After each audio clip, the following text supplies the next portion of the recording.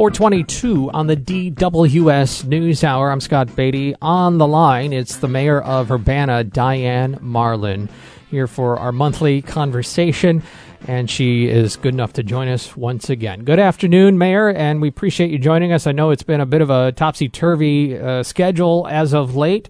We normally talk on Tuesdays, but we're doing this now today. Appreciate your flexibility. Sure. It's good to be here. Yeah, indeed. I feel like COVID is always the topic of mind, and does that continue to be the frontline issue for you right now? Well, yes, it is. I mean, it directs much of what we do and overshadows everything we do. So we are looking forward to the vaccine starting to arrive in the community. We're pleased that the testing at Marketplace, the response time has improved again. For a while, it was very slow.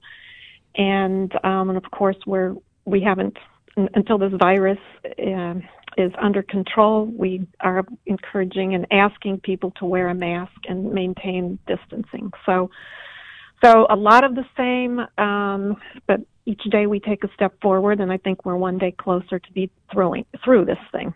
There's good news for our region, at least. The metrics are looking much better.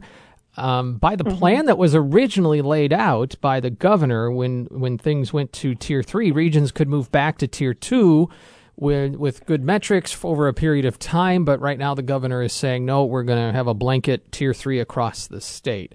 Are you wishing that we would be back in Tier 2, or does this feel like the prudent measure right now? Well, we all wish we could be in Tier 1, but I think it's a prudent measure. Like always, Champaign County or cities of Champaign and Urbana, more specifically, kind of stand out as a model for good compliance with public health guidelines, and we're surrounded by other areas that have not complied as well, and as a result, we have sustained community spread. So,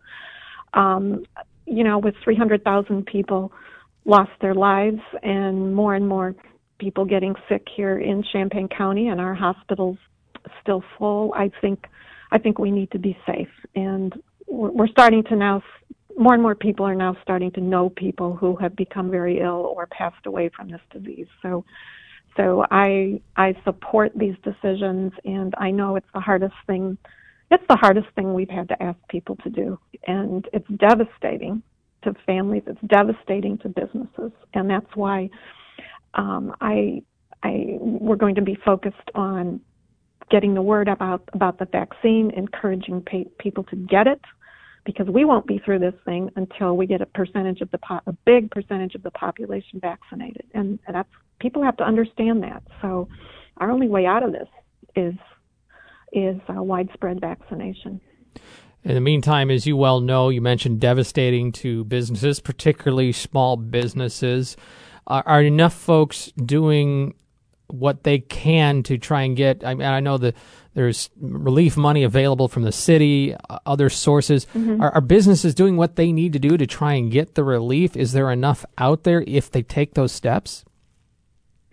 They're trying. I know they're trying. Not everybody received the funding that they wanted. It's hard to do the paperwork is hard, but I know that communities that have helped as much as we can to help the businesses and individuals navigate the red tape that you got to navigate.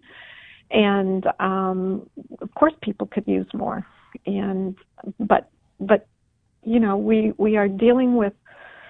A lot of this is out of our control, and until the virus is under control, we'll do everything we possibly can, but it won't be enough, and we're seeing the effects of that in the business community. Indeed.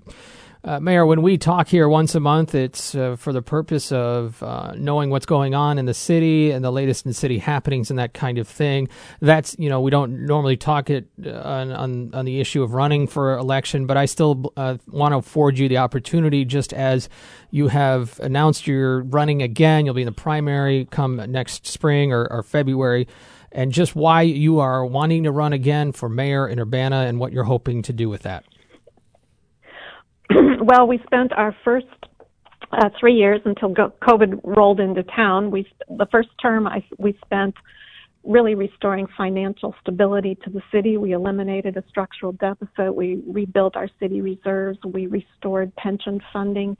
We modernized systems, reorganized departments. We completed 3 basic essential plans that needed to be done. That was a facilities study, stormwater master plan, and a citywide pavement assessment. And the whole idea behind this was to build a strong foundation on which to build.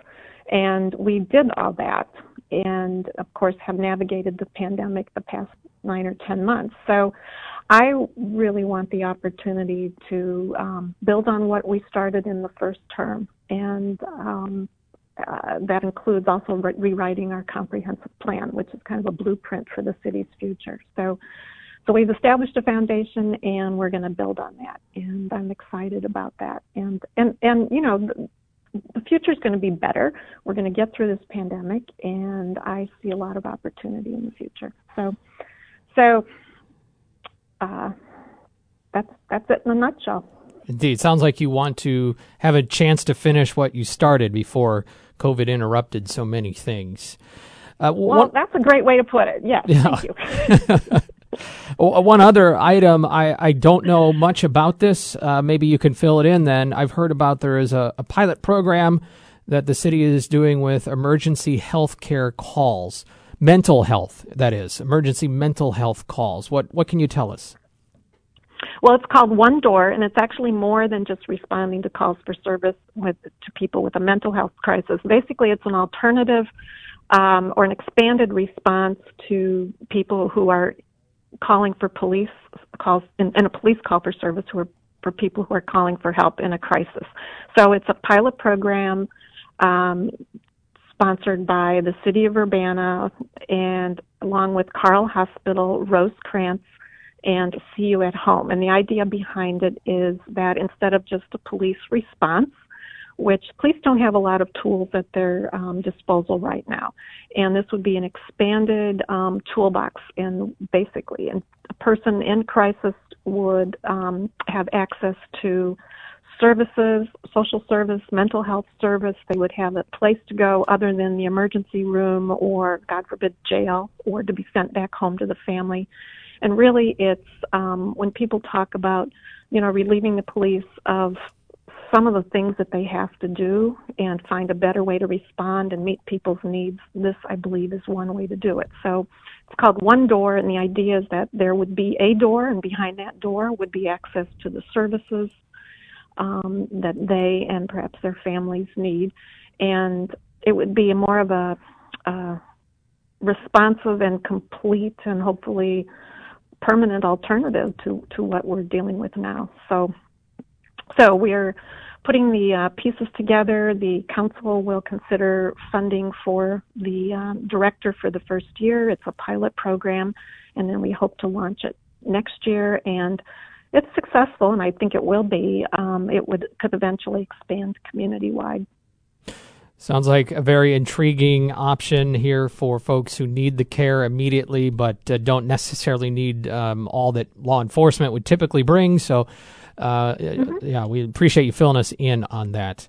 Mayor Diane Marlin, if we do not chat until after the New Year, all the best to you in the holidays and the New Year as well. Thank you. You too, and to the community as well. Appreciate it very much. That's Mayor Diane Marlin from the City of Urbana. It's 4:31, local news right after this.